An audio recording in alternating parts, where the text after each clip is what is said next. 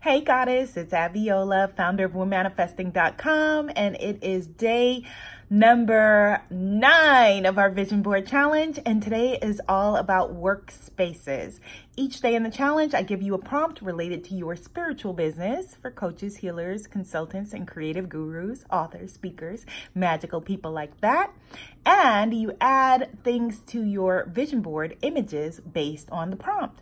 So today's all about workspaces. Where do you want to work? Now, this is going to be different for each and every person. I'm talking about your physical work location. I am right now where I do a lot of my work. There's my desk in the background. But I also have workspaces that are stages because I'm a speaker. I have workspaces that are around the world in terms of doing retreats and goddess circles. So I have a number of different workspaces. I know a lot of people who are coaches, healers, writers who spend a lot of time in cafes. However, for me, that's a very distracting workspace. So it's going to be very different for everyone. Some people may prefer a physical business where people can come in and sit down with you and work with you in person. Some people may prefer a rented workspace where you're leasing a desk in a co-working space or something like that. There are a lot of those great spaces in New York and other big cities.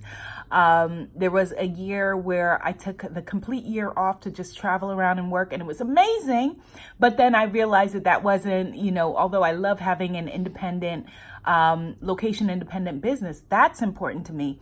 But being able to travel all the time without a home base was not what I wanted to do. So put on your vision board today images that represent, ideally, looking at this like glob of lipstick here, see if it's weird. Okay, there it is. Put on your vision board today workspaces that work for you. Workspaces that work for you. And this is going to be very different for each person, like I said. Now, it's kind of cool that today is the workspace day because I actually just got info about the 2020 retreat, which is going to be totally different than any of my previous retreats. It's actually going to be more similar to my event that I had in London at the College of Psychic Studies.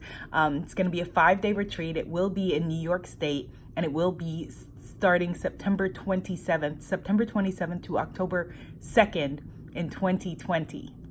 So be prepared. Be prepared. Okay?